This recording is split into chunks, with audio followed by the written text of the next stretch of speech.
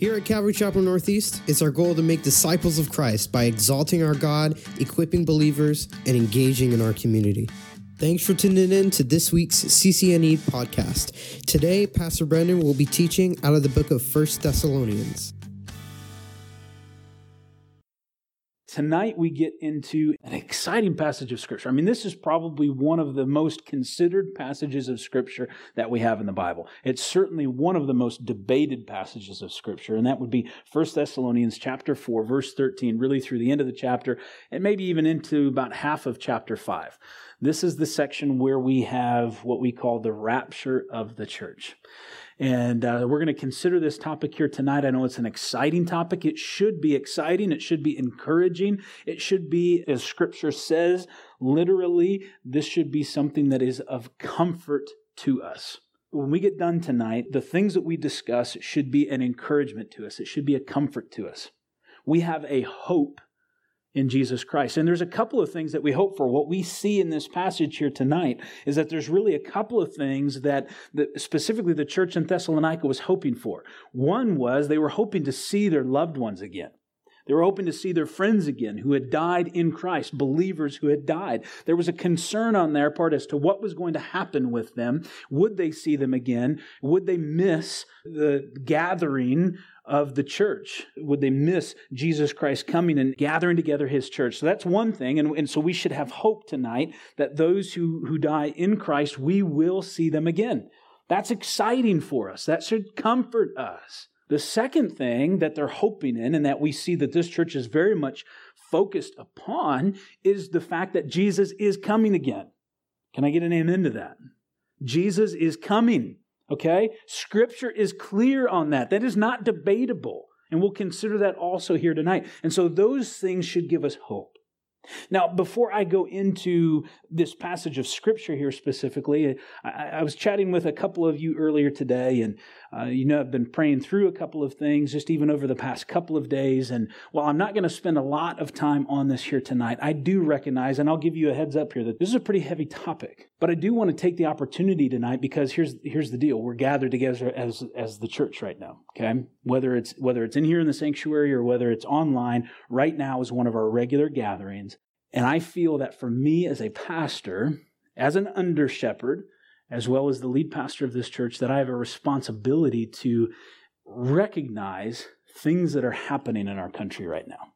I think it's fitting also as we consider this passage here tonight, and as we look at something that is in fact intended to be really the one thing that as Christians we are looking forward to right now. I mean, the return of Jesus is for us what we should be about, what we should be focused on, what we should be thinking about. It should motivate everything that we do. We know that in this letter here, it is about living in light of Christ's return. This letter compels us, it teaches us, it exhorts us, it challenges us on the way in which we're living our life in light of knowing that He's coming back. And so, even as I've already mentioned, why this serves as a hope and why this serves as an encouragement, it also serves to compel us to do something about the life that we're living. If He's coming and He's coming soon, there's things that we need to be doing, whether that be sharing the gospel, whether that be how we're treating one another, or how we're living out what it means to be the church. Are we being a light in a dark place? And the fact is, we have come to a place in our world, certainly, but also in our country, where in the past 2 months have been just a significant disruption, right? I mean, for us, you can go online and you can look at just all the different things that people are saying. Man, 2020 is just this crazy year. Even if you want to talk about you've got COVID and then you've got killer bees and murder hornets or whatever, right? And then you've got we're getting hurricanes before we're supposed to be getting hurricanes and tropical storms and just what else is going to happen?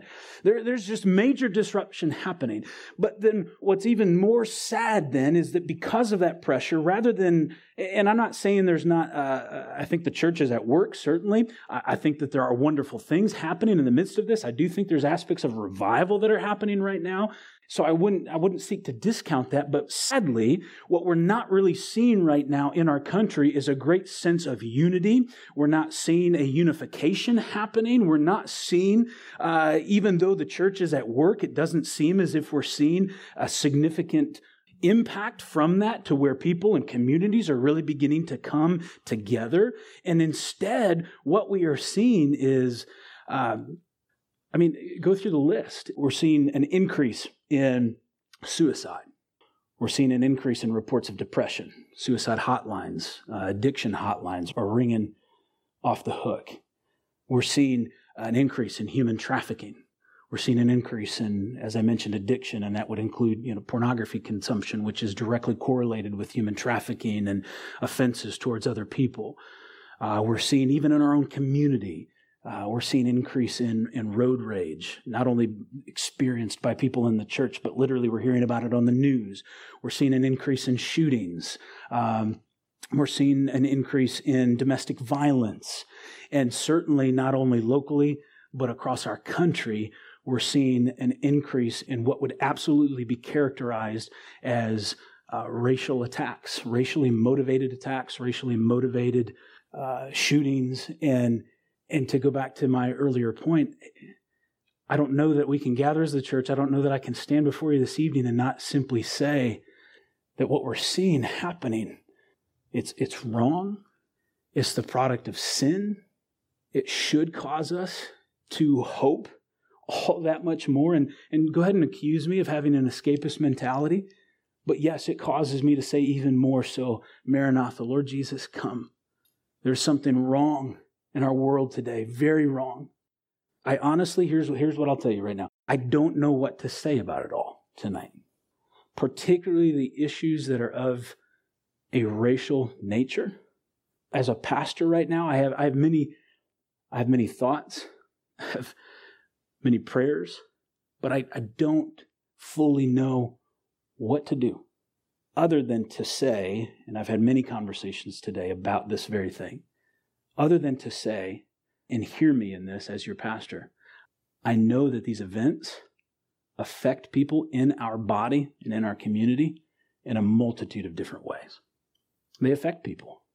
And so please hear from me tonight that the things that are happening, even this week, whether it's this the video taken in the park, or whether it's ongoing issues related to Ahmaud Arbery in that case, or whether it's this thing that happened in Minneapolis. Listen, I understand this much, that it has an effect on people, and that what it brings up and what people are dealing with runs deep. And if there's anybody in this world right now who's going to bring light into these situations, it must be the church. It must be the church. We must bring the gospel to bear on these situations, on these relationships, on this extreme division that we're seeing in our country today. We must. And so I guess simply what I want to convey, and we'll make our way into the study here tonight. And again, I hope that this gives us all hope. But what I would want to communicate to at least just this body of Calvary Chapel, and those of you watching, and hopefully those that will watch, I hope you'd encourage people to at least watch the beginning here, just so they can hear from me on this. That I would ask that you pray for me as your pastor regarding these very issues, that I would have wisdom for how to navigate this, that we as the body would have an understanding of how to work through these things, that in the weeks and months ahead, that we would find ways to address these issues, to be open and transparent with one another about the way things in our country are affecting us, be willing to share and listen as to how people are feeling about these things, such that we could be an example. And I think in many respects we already are as a church. And that's one of the reasons I'm increasingly concerned about this, because I do believe that we have a very unique body. We have a diverse body that loves one another well, where there is unity. But I don't want things to begin to disrupt that, because we're not being sensitive enough to really understand how are these things affecting you. We've got to be willing to have dialogue. We've got to be willing to have conversation. And so I just want you to know that the Lord is stirring something in my heart as it relates to this, all of these issues, but especially those that are racially motivated. The Lord is certainly stirring my heart.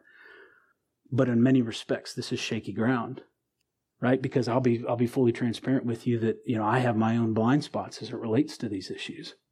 right? And so I want for us to be able to deal with it, but to deal with it in a way where it's constructive and it's encouraging and it's helpful and it's healing. And I pray that tonight that makes sense. And so this is just this to me is the beginning of something. And as I mentioned, I don't necessarily have, I can't stand before you tonight and say, hey, this is what we need to do, or this is what we're going to do, and this is exactly what's going to happen, or how we bring healing into some of these situations. I just know that the frequency at which we're seeing these various acts of violence and this hatred towards one another, it's increasing. I shared with Pastor Bobby earlier this week, it feels as if this world is a powder keg right now, ready to go off. And so I don't stand here going, man, I think I can stop all of that.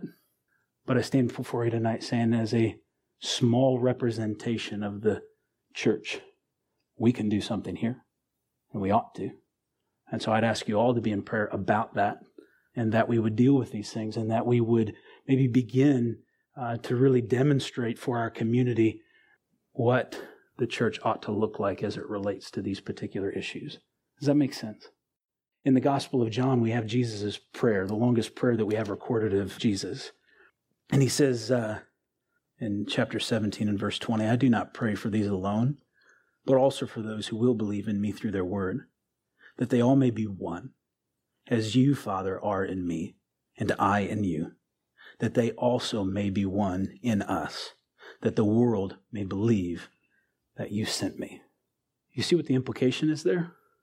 How will the world know that God sent Jesus, his son? Because of what they see in the church. That's what will testify. And that speaks of unity. The church, brothers and sisters in Christ, must be one.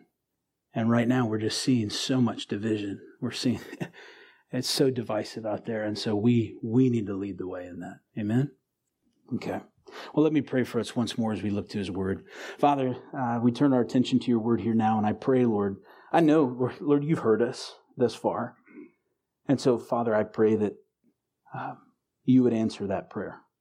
Not necessarily in any way that, Lord, we expect, but that you would just work in us and through us, that you, Lord, might perhaps do a new work in this body, Lord, such that we could be an example of what it means to be a unified body of Christ, an example to our community, that we could be a part of bringing healing, that we could be a part of change, that we could certainly, Lord, above all else, bring you glory through the relationships that we have as brothers and sisters in Christ. And Father, as we look to your word here now, give us a passion for it, Lord, an excitement for it. Bless our time in it, Lord, we pray in Jesus' name. Amen. Okay. 1 Thessalonians chapter 4 here, we're in verse 13. We know that Paul, in a short period of time, covered many different topics with the Thessalonians. When Timothy visited, what he did is he brought back word, if you recall, to Paul of different things that were happening, and that's what prompted this first letter. One of the things that Timothy brings back to Paul is that they were struggling with their understanding of the return of Christ and the recent deaths of some of their fellow believers, okay? People had died and they were saying, we're concerned about this. We don't know what's going to happen to them. And especially because they were so focused on the return of Christ, they were beginning to think that those who had died were going to miss it, that they were somehow going to miss out on the regathering of God's people. Now, this was fueled probably both by their own confusion and then just the debate that ensued, right? They had spent a short period of time with Paul. He had taught them many things. He's left now. Maybe they didn't write it all down, and they're sort of going, okay, what was it that he said here? And other people start to share their opinions, and we know how this happens, right? Where then Scripture starts to be a little bit misinterpreted because people are kind of bringing their own opinions to bear on it. If you watch the Q&A from this week, that would be called eisegesis, if we really wanted to look at it technically, that somebody takes Scripture and they look and they bring their viewpoint to bear upon it instead of pulling out from it. Now, they didn't have the written text to deal with. They're just going off of what Paul had talked to them about while they were there. So confusion is abounding. And then later on, in fact, in the second letter that Paul writes to them, in chapter 2, in 2 Thessalonians in chapter 2, verses 1 and 2, Paul will write there, now, brethren, concerning the coming of our Lord Jesus Christ and our gathering together to him, we ask you not to be soon shaken in mind or troubled, either by spirit or by word or by letter, as if from us, as though the day of Christ had come. What does that mean? It means that somebody had been circulating a letter in their area pretending to be Paul, and it was misinformation. Listen, fake news was happening even at that time, right? There's talk of fake news and misinformation campaigns, and that's no new thing. It's been going on forever. And so they were being kind of led astray. And so here, this topic that Paul's dealing with in his first letter, he's going to deal with again in the second letter. You see, they were so focused on the return of Christ. And then all this stuff is coming in, and this still happens today, right? I mean, especially about the return of Christ. How often do we have somebody say, well, I know when Christ is going to return? Or, I know when this is going to happen. I know the date that this is going to happen. And then and people get confused. Even right now with COVID-19 and all this stuff, how many people are coming out and saying, well, if this is the mark of the beast, and this is the Antichrist, and this is this, and this is that, and everything else, right? And then you find yourself going, well, is that true? Is it not true? It's the same type of thing that's happening right now, okay? And so here they're concerned about the fact that the gathering of the church had already happened, and that they were now experiencing the wrath of God because persecution was increasing against them. So they're thinking, boy, if this is right, the rapture's already happened. Christ has already regathered his church. We missed it somehow. And now we're experiencing the wrath of God. We're experiencing tribulation. What's happening here? And so Paul's trying to deal with these things. So there was false teaching. There was misunderstanding. And we'll see here that Paul calls their attention back to what they were taught. He brings them back to the Word. And he gives them God's Word again, okay? And so let's go ahead and read together just the first section of this here in 1 Thessalonians in chapter 4. Let's read verses 13 through 18. But I do not want you to be ignorant, brethren, concerning those who have fallen asleep, lest you sorrow as others who have no hope. For if we believe that Jesus died and rose again, even so God will bring with him those who sleep in Jesus. For this we say to you by the word of the Lord, that we who are alive and remain until the coming of the Lord will by no means precede those who are asleep. For the Lord himself will descend from heaven with a shout, with the voice of an archangel, and with the trumpet of God, and the dead in Christ will rise first. Then we who are alive and remain shall be caught up together with them in the clouds to meet the Lord in the air. And thus we shall always be with the Lord. Therefore, comfort one another with these words. Here he says in verse 13, in the beginning, the first half of this, but I do not want you to be ignorant, brethren, uninformed. This is a reminder to us that ignorance of the Word of God causes issues. Let's understand that if we don't know the Word of God, it is going to cause issues in our life. It's going to create confusion. It's going to increase anxiety. Listen, are some of you anxious about the times in which we are living? Some of you here, some of you watching online, I would suspect some of you are saying, yes, I'm a little bit anxious about the things that are happening right now. Now, I'm not saying you're necessarily ignorant because you're anxious, but I would say ignorance of the Word of God will only increase your anxiety. Okay? If you are dealing with anxiety, if you're dealing with concern, if you're dealing with fear, develop a thorough understanding of His Word and take comfort from it. The more we know about His Word, the more rooted we are in His Word, the more we are able to navigate the different things that come at us in life. The more we can find ourselves going through life and its trials without anxiety, without fear, because we trust in His Word. Now, what does Paul want them to not be ignorant about here in this case? The very thing that they were struggling with. And so that proves the point. And here he refers to it. He says, concerning those who have fallen asleep. He knows that this is their concern. I don't want you to be ignorant about this. And I'll consider this euphemism for death here shortly, okay? Because here he's saying that they have fallen asleep. You might have picked up on that right away. They've died, okay? But he's referring to them as only asleep. We'll come back to that here in a second. Now, they were concerned here. They probably missed them, right? There was just, in general, there was grief. What's going to happen? I think we can relate to that as well. If we've lost a loved one, even if we're well-versed in Scripture, we may still find ourselves a little curious, wondering a little bit, okay, what's this all like now that death is maybe a little bit more real to me? So there was grief, perhaps that they might not see them again. And then secondly, what of Christ's return? They were so focused on Christ's return that they were wondering, are those who have died, are they going to miss it? Because they were living in constant anticipation of it. For them, day after day, they were thinking, maybe today's the day. Maybe He's coming back today. And they were concerned, what about those that have died? Are they going to be there with us?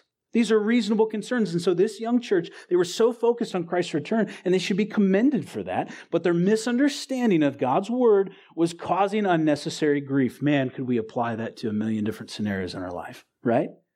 When we misunderstand His Word, it can cause grief in our lives. And so they were beginning to sorrow. Look what Paul says, lest you sorrow as others who have no hope. They were beginning to sorrow like people who didn't have hope. And Paul at this point is thinking, I've told you that you don't need to have sadness in that way as those who have no hope. Friends, this is an exhortation that is ever as applicable to us today as it was then. We as believers, whether with death or with any other loss, are not to sorrow as those who have no hope. We have every reason to hope because of Christ. Do you believe that tonight? We have every reason to have hope because of Jesus Christ. 1 Peter chapter 1, verse 3 says, Blessed be the God and Father of our Lord Jesus Christ. According to His great mercy, He has caused us to be born again, what? To a living hope through the resurrection of Jesus Christ from the dead. You see, because Jesus Christ has been resurrected from the dead, we have that same hope. And so especially as it pertains to death, we needn't sorrow, we needn't be worried if we know Christ. We have hope. And so what we are seeing here is Paul is beginning to turn their attention, and once again, I might add, he's turning their attention back to the return of Jesus Christ and the hope that we have in it. He's been doing this all along through the whole book, whether it's in 1 Thessalonians in chapter 1 and verse 10, it was the return of Christ. If it's in chapter 2 and verse 19, he's talking about Christ's return. If it's in chapter 3 and verse 13, he's talking about Christ's return. So here he brings their attention back again. What is the lesson there for us, guys, when you're struggling? What do you think about? What do you think about? Say it. Christ coming back. This needs to be our hope. But how many of you recognize that the return of Christ often is the cause of anxiety in many people's lives? Why? Because we're uninformed. Because we don't have a thorough understanding of it. We're not spending time in His Word. We're not spending time getting to know Him more to where it is getting to the place where we say that's all I want. So I'm not faulting anyone, but we should be in a place where we say, I want Jesus. I want Him to come back. That's my encouragement. That's my hope. Verse 14, for if we believe, now he brings them back to this. He's giving them doctrine here. He's bringing them back to the foundation. If we believe that Jesus died and rose again, even so, God will bring with Him those who sleep in Jesus. And so you see, first he points them back to the foundation of their faith, this living hope that we have. This is the Socratic method of argument here that he's using, really. That he begins with what they already know to be true and have accepted, and then he uses that as a way to help get them to where they need to be in terms of their understanding. So he goes back to the beginning, and then he encourages them that those who sleep in Jesus, those who have died, that they will come with Him. So now he's beginning to address the very concern that they have. And so he's using this euphemism here for death, which is sleep, which is only, by the way, ever used of believers. Okay, nowhere else in Scripture, and I've touched on this before, it wasn't that long ago that we considered aspects of this passage, that it's only when you hear that they're dead, but we say that they're sleeping, that's only a believer, not an unbeliever. Okay, that's important. Now, why is it important for us to consider this idea of sleep? Why would he use this euphemism for sleep? Well, let's be honest with ourselves. The majority of us, we like to sleep, right? There's not many people other than little babies who don't like to sleep. Okay? Now, some of us, you want to sleep longer than other people. And that's okay. You just love it a little bit more, right? We all have the same outlook towards it for the most part. That one, sleep is harmless. We don't fear sleep. Okay? Sleep comes to us as a welcomed relief, doesn't it? When you lay your head down on your pillow at night and it's been a long day and you just, oh, thank you, God. I'm going to bed. I'm going to sleep. When you sleep, you expect to wake up. Otherwise, I suspect many of you wouldn't be going to sleep necessarily. There'd be a little bit more fear and trepidation about going to sleep. You expect to wake up. You know that it's temporary. Sleep equals rest. It equals rejuvenation. We know that sleep serves to shut out the sorrows from the day. Sometimes it's just been that bad of a day. I just got to go to sleep. I got to sleep. We wake easily from sleep. Again, some more easily than others. That's kind of funny. My wife is smiling at me. We're very different in that regard. I spring out of bed, not intentionally. It's just sort of like, it's just like this reflex, right? Ashley's different in that regard. Okay? And then you guys know. You know which one you are. You need the whole bucket of water thrown on you. Sleep prepares your body for the next day. Okay, it's necessary. Did you get a good night's sleep? Students wrapping up your exams, right? Did you get some good sleep? You got an athletic contest. You've got different things you're going to do. Big day at work. Did you get enough sleep? It prepares you. And here's the other thing. When you drive down the road and you see this mass green space with things that we call tombstones, what do you call that? Cemetery, right? You call it a cemetery. You know what that comes from? The Greek komaterion. You know what that means? A rest house for strangers or a sleeping place. Isn't that interesting? That's what that word comes from. And so even Christians adopted this term because of this, because of Scripture, saying those are just bodies that are asleep. Now that's the important thing that I mentioned there. Bodies that are asleep. So let me just address for a moment here. Any of you ever heard of something called soul sleep? Soul sleep. It's not biblical. If somebody talks to you about soul sleep, what they're suggesting is that when we die, Christians, when they die, you don't go anywhere until the resurrection, that you're just sort of like asleep. You're not aware. You're unconscious, if you will. That's not biblical. You can't prove that in Scripture.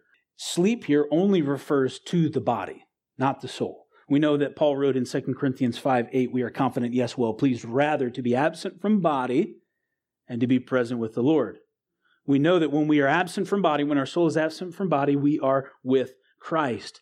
Similarly, but conversely, we also see in Luke 16 in verses 22 and 23, it's about the rich man Lazarus, and he dies without Christ. Where does he go? It says he immediately goes to Hades.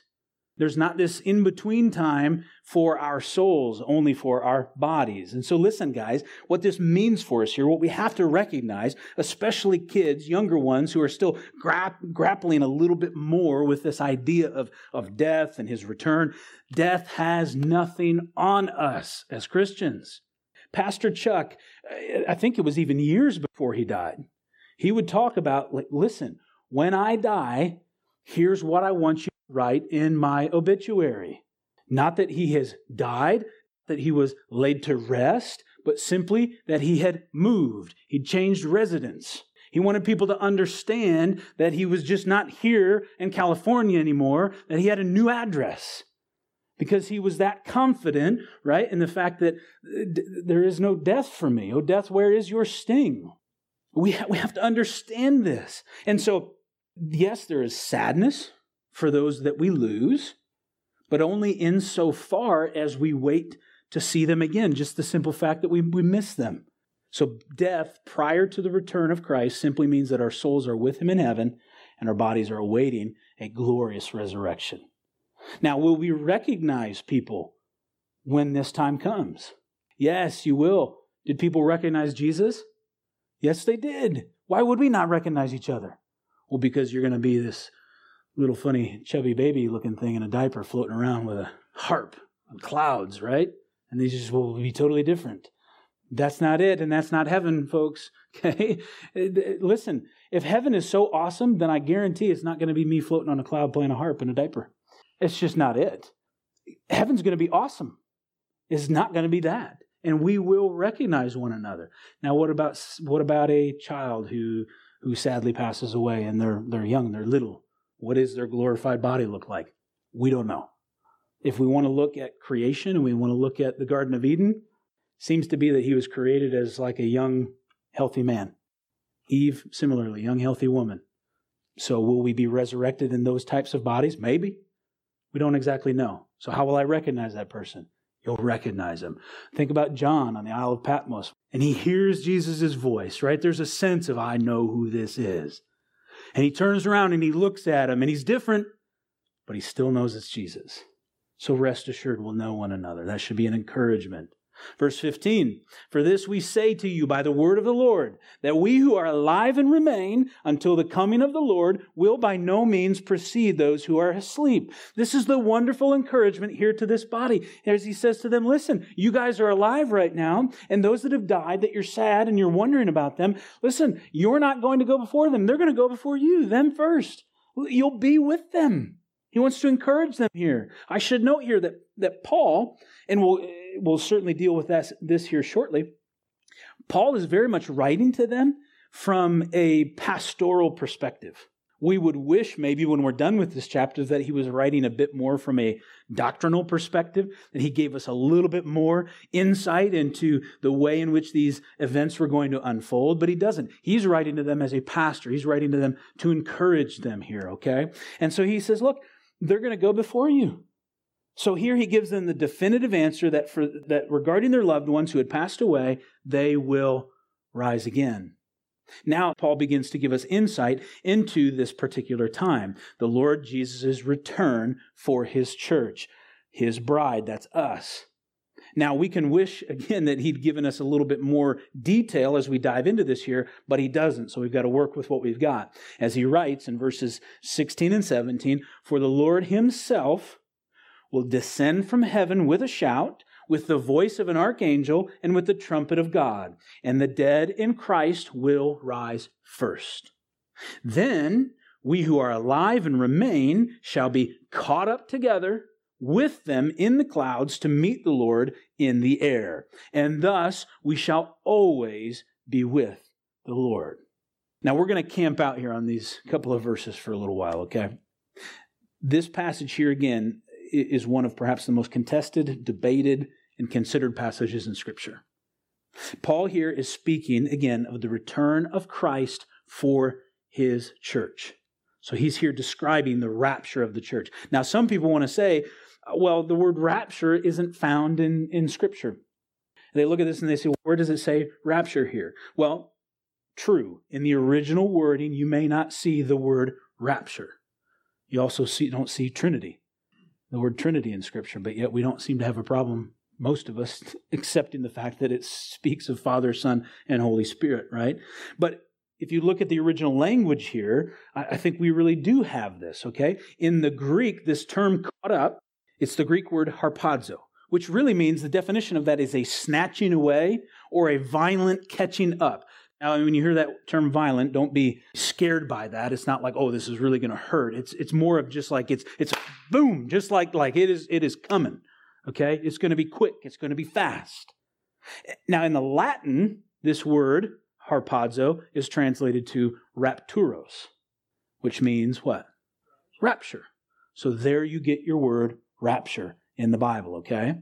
So what I would submit to you this evening is that this term rapture and the fact that Jesus is coming back for his church and our going up to him, that this part should not be debated at all. I don't believe that this should be debated at all. Anybody who wants to suggest that there isn't any form of rapture of Jesus coming for his church and catching us up, I don't know where they would be getting that, okay? I don't believe that that should be debated. Listen, Jesus is coming again. He is coming for his church. The dead in Christ will not miss this event. And this should give us hope. That much is quite clear, right? Can we agree on that? Now, in one book that I was reading, it noted that 23 of the 27 books in the New Testament reference Jesus coming again. 23 of the 27. And that one of every 30 verses in the New Testament either speaks directly of his coming or the events surrounding it. You think it's important? I mean, it is just filled throughout the New Testament. This is what everybody's talking about. This is what everyone's writing about. Scripture is clear also that Christ's return is imminent. This is called the doctrine of imminency. It means that it is next. It is soon, that there is nothing else that needs to happen, that his return for his church could happen at any moment. Could happen tonight. Could happen while I'm still speaking. Could happen tomorrow morning. It could happen a week from now, a month from now. It could happen a year from now. It can happen at any point. It is imminent. It is the next thing to occur. There is nothing else that needs to happen. And furthermore, there is no other sign that needs to be given for it. Okay? We're not looking for a sign at this point. We're not looking for any sort of sign. We could do this all night if we were to consider every 30 verses or whatever the case may be there. But I mean, Philippians chapter 3, verse 20, for our citizenship is where?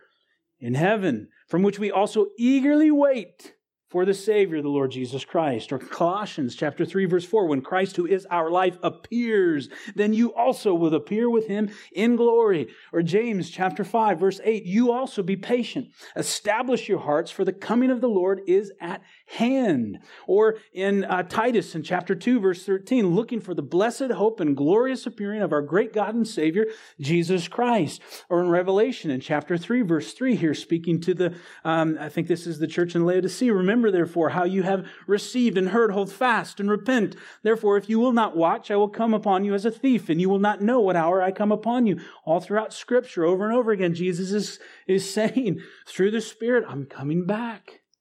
Now, what else does this passage tell us about his return? The fact that it is imminent means that it will be sudden, as I've already alluded to. Listen, everyone is looking around trying to determine the signs of the times. I say everyone, that's a relative term, right? But there's people who are trying to figure out when's it happening. And I don't necessarily think that that's bad per se. I mean, we should be looking. We should be aware. Scripture compels us to that. But there is no other sign of his coming. We have to understand that. The signs that are listed in Scripture, with the exception, in my opinion, of the first few verses of Matthew 24, the Olivet Discourse, that's where, and you've heard me reference it, and others have referenced it a few times, where it says there will be wars, rumors of wars, pestilence, and disease, and so on. I do believe that those are indications of the signs of the time, and I think, and some disagree about this. Some would say that Matthew 24 doesn't include anything pre-rapture, that it only includes things post-rapture. And I think those first few verses do speak to the time that we're living in right now. But then that ends and it shifts into tribulation time. Okay, so with the exception of those general things that are happening, that's what we can look at. That's what we can look at around us and go, it's the end times, folks. I don't need to go stand down there with a sign right now. I mean, it's just like, we should know it. These are the end times. This is crazy times. But that's it. There's not going to be another specific sign for us. Anything after that point in Matthew 24 or in Revelation, Revelation chapter 4 on, the things that you see there, those aren't signs that we should be looking for. Anybody right now trying to say, well, I think I know who the Antichrist is. No, you don't. You don't. That is not, I mean, we don't know who the Antichrist is. And you're not going to church if you're a believer. Listen, anybody who's a believer who tells me, like, I think I know who the Antichrist is, again, you're wrong. And listen, you don't want to know who the Antichrist is. You know why? Because you'll be in the tribulation. That's when he'll be revealed. Okay? So we're not looking for any other signs right now other than just what the world is already telling us. The whole world is groaning, crying out, telling us, man, we are in the end times. And so what we know is coming next is what we've just seen in 1 Thessalonians, what we see in 1 Corinthians in chapter 15 and verses 51 and 52. Such an incredible passage of Scripture. We will not all fall asleep, but we will be changed in a moment, in the blink of an eye, at the last trumpet, for the trumpet will sound and the dead will be raised incorruptible, and we will be changed in the twinkling of an eye. We want that. We should be longing for that. This is what we're looking forward to. And so the call, we know, Scripture tells us here that the call will come to us in three forms. We don't know much about this, why Paul writes it this way, other than he says there will be a shout with the voice of an archangel and the sound of a trumpet. I don't know what that's going to sound like, but the shout with the voice of an archangel and the sound of a trumpet that's going to round up all of his church and awaken those who have died in Christ is going to have to be a pretty incredible sound. I can't help but think of John 11 when I read this, right? John 11, when he's calling Lazarus forth from the grave. Many people have often said, when he calls Lazarus, what does he say? Lazarus, come forth. That they're like, man, you better believe he said Lazarus' name, because if he had just said come forth, it'd have been like, whoops, did that too early. I just called everybody out. Okay? He was speaking to Lazarus in that moment. Jesus got it right there. His voice, the way he called him, Lazarus knew, I'm going back. And I got to think that Lazarus was like, for real? Like, I don't want to go back. You know, why would he want to come back? Other than it was the voice of Jesus who's like, all right, here we go. But where he was far better. You know? He was in peace. He wasn't in that world. So whatever this is, we don't know what this is going to be. Other than we can have confidence we're going to know it. You're going to know it when you hear it. If he says, my sheep will hear my voice, rest assured when that trumpet sounds, we're going to know. We're going to respond. So the dead in Christ will rise first. Now listen, This is important. And so maybe I'd take back my statement on Lazarus. I don't know. I don't know what that was like for him when he died, but here's the thing. When it says the dead in Christ will rise first, that's the dead who are in Christ. What's the implication there? Those who have died since Christ. So the Old Testament saints, list any one of them you want, they're not going to be raptured with us. Okay, it's just his church, the bride. That's not a punishment to them. It's not their time yet. They will come during his second coming. Okay, when all will be raised, both those that will be raised to judgment and those to righteousness. Okay, so this is only those who will be raised are only those who have died since Christ, who are part of the church. And so then there's going to be this amazing reunion. And at this point, then, I mean, we're talking glorified bodies. Okay, so this is going to be just this incredible time. I don't know what it's going to be like. It's going to be amazing. I'm looking forward to it. I hope you're looking forward to it. It's going to be absolutely incredible. And it says it will be in the clouds. Some of you have heard me say this before. Listen, what's the one thing you want to do if you're a superhero? What's your power? Fly. Fly. It's biblical. Okay? It was built into me to want to fly. I mean, that's the thing. I mean, God's handprint is upon me, and my desire to fly, I absolutely believe, is because of this. Okay? Other powers would be cool. Sweet. You know, Jesus walked through walls. Awesome. Maybe we'll be able to do that too. All I know is get ready. We're going up. We're going up. I don't know what it's going to look like. Okay, but it's going to be awesome. We're going to meet in the clouds. And then we'll be with him forever. That's like the icing on the cake. To be in his presence forever. No more of this. You'll be with him. Which then makes verse 18 make sense. Therefore, comfort one another with these words. Notice it doesn't say, scare people with these words. Freak somebody out with this stuff. Right? No, it doesn't say that. That's why, listen, it's not the best idea to stand on the side of the road with a big sign that says, the end is near and judgment away. You know, I mean, honestly, some of that stuff is just oh, that freaks me out a little bit. That's not encouraging. That's not comforting. I mean, and you can comfort an unbeliever too, by the way. When you give somebody the gospel and you help them to understand where they're at, and you say, but wait, listen, yes, hell is what awaits you if you continue in unrepentance. But look at what would happen if you believed on Jesus Christ. At least you can comfort anybody with these words. Now, here's the thing. No doubt you have some questions around what we've covered here. It's been brief. And what I would say to you again is that by and large, people are in agreement on the things that I've covered to this point. I would say for the most part, people agree that once again, Jesus is coming back. He's going to gather his church, that we're going to meet him in some capacity, that we will be with him forever, okay? These are things that for the most part, everyone within the church agrees with. However, where we begin to have disagreement and where we begin to have debate is over the timing of this, especially as it relates to the timing of this event, the rapture, relative to what we refer to as his glorious second coming and the time of the tribulation. I want us to consider that here for a moment tonight so that we don't leave each other hanging on this. Everyone wants to know the timing. Everyone wants to know when. I mean, that's just who we are. We want to know when. I was reading elsewhere, how many of you read the Farmer's Almanac? It's there's one of you in this room that wants to know what the likelihood of snow is in South Carolina in 2021. Okay, you do. You just want to know. You just don't want to admit it right now. And you're researching it. You want to know what's coming. We have this tendency. We want to know. We want to plan. We want to anticipate. So it's not entirely wrong. But as it relates to this, you want to know, but what does Paul say? Let's go on into chapter 5. In verses 1 and 2, he says, but concerning the times and the seasons, brethren, you have no need that I should write to you. For you yourselves know perfectly that the day of the Lord so comes as a thief in the night. So basically he's saying, stop asking me when. I'm not going to tell you. I don't know. I was like, I don't know when. You know it's going to come on you as a thief in the night. Again, let's go back to the doctrine of imminency. What does imminent mean? Anytime. The next thing. Soon. There's a variety of different definitions for it. That's what we know. That's what we know the timing is. Again, could be tonight. Could be tomorrow. We're not looking for signs, friends. What are we looking for? A Savior. That's right.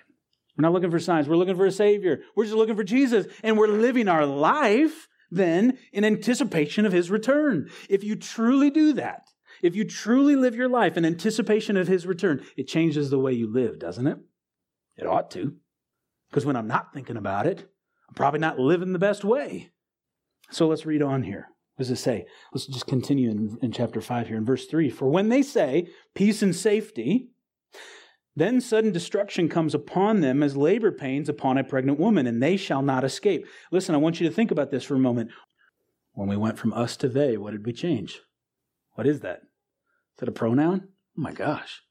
Right? Pronoun. Whew. It's about to have smoke coming out of there. The point being here, look what he's talking about now. Is he talking about the church? Who's he talking about? He says they. He's not saying them. He's saying they. For when they say peace and safety, then sudden destruction comes upon them as labor pains upon a pregnant woman, and they shall not escape. Verse 4, but you, brethren, are not in darkness, so that this day should overtake you as a thief. You are all sons of light and sons of the day. We are not of night, nor of darkness. Therefore, let us not sleep as others do, but let us watch and be sober. Okay, so he's saying, you're not like them. It's not going to overtake you. You just be ready. Live your life in light of his return. Be watchful. For those who sleep, sleep at night, and those who get drunk are drunk at night. But let us, who are of the day, be sober, putting on the breastplate of faith and love, and as a helmet, the hope of salvation. Put on the armor of God, folks. Live your life. Keep your eyes fixed on him. Keep looking for him. Keep hoping for him. And so, church, what we see here is that this is about how we are living right now, living in light of Christ's return so that we are not overtaken, okay? So what happens after this then? And what is the difference, you might ask, between the rapture and the second coming? Because I do believe that these are two distinct events. The rapture of the church, as you now know, is when Jesus descends from heaven, the dead in Christ are raised, those who are alive in Christ are caught up, we meet Jesus in the air, we go with him to heaven, we're with him forevermore. Jesus talked about this. He talked about it in John 14, in verses 1 through 4. Let not your heart be troubled. You believe in God, believe also in me. In my Father's house are many mansions. If it were not so, I would have told you. I go to prepare a place for you. And if I go and prepare a place for you, I will come again and receive you to myself, that where I am, there you may be also. And where I go, you know, and the way you know. Or what we just studied in 1 Thessalonians 4. And so that's the rapture. Okay, that's the first event. Then there's the second coming. And that is when Christ comes with his church, with us. Not for us, but with us. And this is at the end of the tribulation, at the Battle of Armageddon, to establish his millennial reign on the earth. I'm going to go through this quickly here. What I promise you is that I'll have this chart available for you. I didn't create this. Thomas Ice and Tim LaHaye in one of their books. But they just kind of compared these two things. And so I'm going to go through it fairly quick for the sake of time, okay? The rapture, Christ comes for his own. In the second coming, Christ comes with his own. In the rapture, he comes in the air. In the second coming, he comes to the earth. In the rapture, he comes to claim his bride. In the second coming, he comes with his bride. In the rapture, there is the removal of believers. In the second coming, there is the manifestation of Christ for all to see. In the rapture, only his own will see him. In the rapture, the tribulation begins. But in the second coming, there are signs during the tribulation that precede his second coming that give us insight into that time is about to occur, okay? Again, in the rapture, the saved are delivered from wrath. No signs precede the rapture. The focus is on the Lord and his church, and the world is deceived. The world won't know what's happened, okay? That's the one where it's like, I think it's Raul Reese who always talks about, when the rapture happens, just watch the news outlets, right? It's going to be all about the aliens that came and took us away, right? CNN's just going to be talking about the abductions that have happened and all this crazy stuff. They're going to be deceived. Whereas in the second coming, again, every eye will see him. Okay, his millennial kingdom begins. The unsaved will experience the wrath of God. But eventually, of course, Satan is bound forever. There's a lot of distinct differences. And again, I'll have that list available for you because there's scripture to go along with it. But we just don't have the time tonight. And so here's the thing. There's really no literal interpretation of Scripture where these two events are one or where they happen simultaneously. And that's what some people put out there, okay? That's what the belief that some have. And I'm not trying to be antagonistic or anything like that, but I don't see where you can take a literal interpretation of Scripture and get anything other than these two events being distinctly different events. You'd have to take an allegorical approach. You'd have to assume some aspect of symbolism, that something isn't really what it says in Scripture. Further, as you read through, again, I mentioned Matthew 24, the Olivet Discourse there. As you read through Revelation, especially from chapter 4 all the way through chapter 18, it reinforces even more that Christ's return for his church and his second coming are distinctly different events. You're going to have the rapture of the church in Revelation. You're going to see that at the very beginning of Revelation chapter 4. And then you're not going to see the church at all mentioned at all through the period of the tribulation, which is described all the way through chapter 18 until you get into chapter 19 of Revelation, where you then see the second coming of Christ, and whoa, look at that, here's the church again. I mean, these events are different. They're distinctly different. So the question becomes, what's happening between the two? What's happening between the rapture of the church and his second coming? What's there? The tribulation, right on, okay? That's the 7-year tribulation. Now, some say maybe the church will go through that. Let's look back for a moment at 1 Thessalonians. Think about what we discussed there in chapter 4 and then the beginning of chapter 5. Did Paul anywhere in 1 Thessalonians 4 or in 5 suggest that they would be around for the great day of the Lord? No, that was part of their concern. Going into 2 Thessalonians as well, their concern was, oh no, we missed the rapture and now it's the day of the Lord and persecution is happening. And Paul's like, no. So he's saying the opposite here. So when people say, I think the church is going to go through the tribulation, again, I'm not trying to be mean here, but when I look at Scripture and I read it literally, I just can't understand how they believe that would be the case. I mean, to that end, look at verses 9 through 11 in chapter 5. Look at this. Verse 9 of 1 Thessalonians chapter 5. For God did not appoint us to wrath. So why would we be there for his wrath when it's poured out? Rather, to obtain salvation through our Lord Jesus Christ, who died for us. Now, some would say there, in particular, they'd say, well, maybe that means like eternal wrath, like hell forever. But again, you look at it within the context of the way in which Paul is saying it, and he's talking to them about the day of the Lord. He says, verse 10, who died for us, that whether we wake or sleep, we should live together with him. Listen, I don't know how many of you, this is a sad thing if this ever happens, and I'm sure it's happened before, but generally speaking, nobody expects for the bridegroom to stand down at the end of the aisle and watch his bride walk down the aisle, and after they say their I do's, he goes out back and he beats her. Does anybody expect that? No. That would only be the case in sinful humanity. If we are his bride, he's redeemed us, he's bought us with his own blood, then why would he say, now you got to go through this? And furthermore, he says then again there, that whether we wake or sleep, we should live together with him, therefore comfort each other and edify one another, just as you also are doing. He says, comfort one another. That's not comforting. How am I going to comfort you and say, well, get ready. His wrath is about to be poured out. No, I'm going to comfort you by saying, we don't have to go through it, folks. Believe on Christ. Escape this. I mean, also in Revelation in chapter 3, verse 10, Jesus himself says, I will also keep you from the hour of testing that is going to come over the whole world. He says what Jesus says, I'm going to keep you from that. The hour of testing just before in chapter 4, where he begins to talk about the tribulation. By the way, where he also in chapter 4, in 1 through 3, he talks to the churches, the different churches. In chapter 4, what does he say to John? John, come up to heaven. Come up here. And then let me show you what's going to happen to everybody down there as I spare you from the hour. I mean, it's all right there. It's telling us, the church, you're not going to go through this. Okay, and then again, chapter 19, second coming, church is back. And so the church in Thessalonica was concerned about missing the rapture, about being there for the day of the Lord and during his wrath. And Paul doesn't suggest at all that they will be, but rather he encourages them that they're going to be removed. And we can have that same hope, that same encouragement. So then what is the purpose of the tribulation? It's not to purify the church. It's to bring judgment on the earth, and it's primarily, I believe, to prepare Israel. This is the time of Jacob's trouble. Now, right now, we are living in the time of the Gentiles. We are living within the church age, the time of the Gentiles. God's program of salvation is continuing to unfold until he brings in the fullness of the Gentiles. And when that's complete, therein is what we expect to be the rapture of the church. Church is removed, making the way for his focus on his promises with Israel and the work that he's going to do with Israel. this idea of the fullness of the Gentiles is why then when people are talking about when the rapture would come and we equate that to, man, we've got to make sure we continue to share the gospel, that everybody would have the chance to hear the gospel. And that's where you may hear some of that conversation, right? And we're not going to go into that tonight in terms of God, how God reveals himself. What about the little lady in the rice paddy who's never heard the gospel? Okay, God created her. He's going to make sure.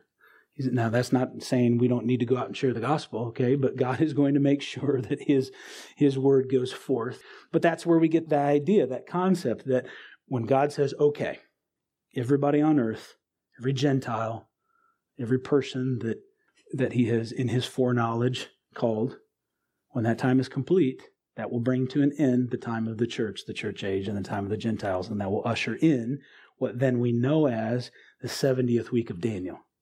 Okay, now, trust me, we don't have time to go back to Daniel this evening, but many of you have likely heard about the 70 weeks or the 77s. Those are periods, those are 7-year periods, 69 of which have already been completed in history. In terms of Daniel's prophecy, 69 of those 7-year periods have been completed.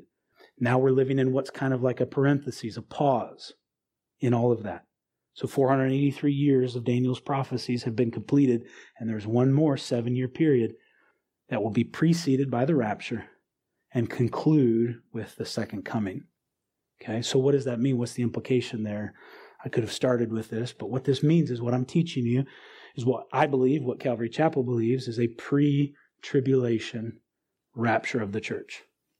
Some people would teach that it would take place in the middle of that 7-year period. Others may teach a post-tribulation.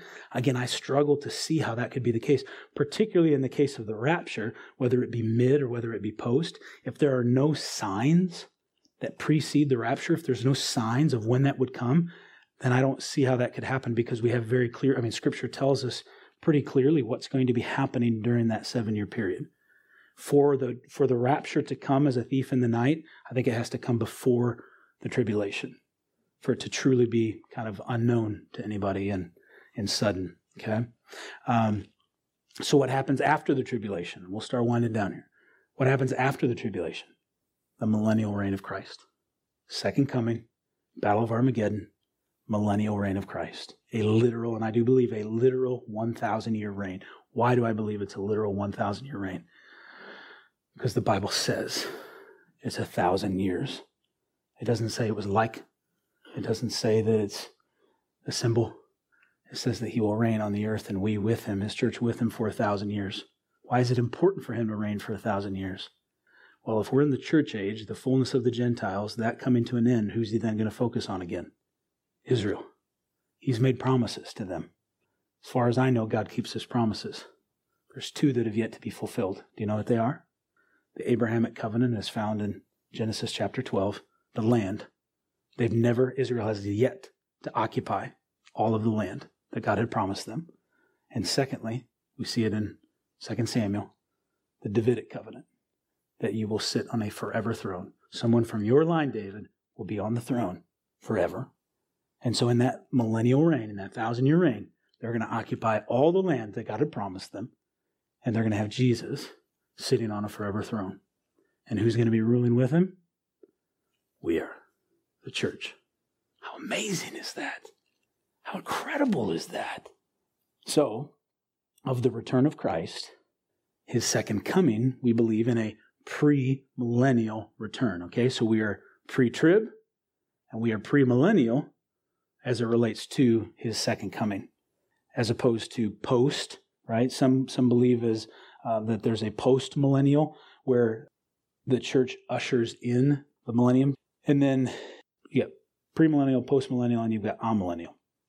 The amillennial really believes that the whole idea of the 1,000-year reign is more symbolic, that there's no literal 1,000-year reign.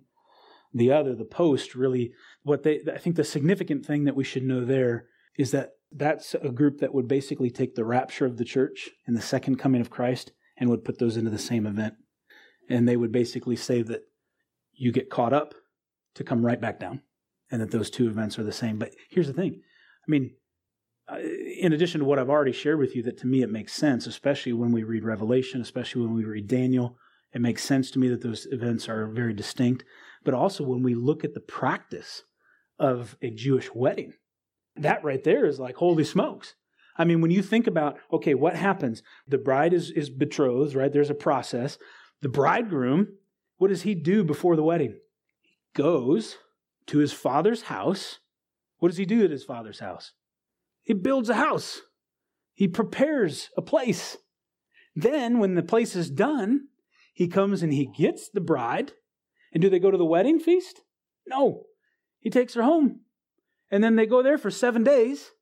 And then they come to the wedding feast. Oh my gosh. It's almost kind of like there's a parallel there, right? I go and I prepare a place for you. If it were not so, I would have told you. And I'll come for you again, my bride. I'll take you to my Father's house. And then after 7 years, 7 days, we'll go and we'll have a wedding feast, the marriage supper of the Lamb. After that battle of Armageddon, as the millennial reign is ushered in. I mean, to me, it all fits. There's a lot there. And it's time for us to close. Here's the thing. Let's look as we close at Revelation 22. Last chapter. Revelation 22, verse 12 and following. And behold, I am coming quickly, and my reward is with me, to give to everyone according to his work. I am the Alpha and the Omega, the beginning and the end, the first and the last. Blessed are those who do his commandments, that they may have the right to the tree of life, and may enter through the gates into the city. But outside are dogs and sorcerers and sexually immoral and murderers and idolaters and whoever loves and practices a lie. I, Jesus, have sent my angel to testify to you these things in the churches. I am the root and the offspring of David, the bright and morning star. And the Spirit and the bride say, come. And let him who hears say, come. And let him who thirsts come. Whoever desires, let him take the water of life freely. For I testify to everyone who hears the words of the prophecy of this book. If anyone adds to these things, God will add to him the plagues that are written in this book. And if anyone takes from the works or the words of the book of this prophecy, God shall take away his part from the book of life, from the holy city and from the things which are written in this book. He who testifies to these things says, surely I am coming quickly. Amen. Even so, come, Lord Jesus. The grace of our Lord Jesus Christ be with you all. Amen. Let's pray. Heavenly Father, may it be the heart of each of us here tonight and those watching and those who will, Lord, may it be all of our hearts, Lord, as a result of your Spirit working in us, that we too would say, come, Lord Jesus. That we would have such a desire for you, Lord, that our hearts would long for you, Lord. That each and every day we would be looking for your return, living our life in light of your return, crying out, Maranatha, Lord Jesus, come. We thank you, Lord, for these promises. We thank you, Lord, for caring enough and loving us enough to make a way. Lord, help us by your Spirit to live each day in a way that's pleasing to you until that day, Lord, when you gather up your church and call us home. Father, we love you and we praise you. We give you thanks and we ask this in Jesus' name. Amen. Here at CCNE, there are so many events happening throughout the week, so make sure you're subscribed to the weekly e-bulletin so you can be fully informed of all that we're doing. For more info, or if there are any prayer requests you'd like to share with us, be sure to visit us at ccnortheast.org.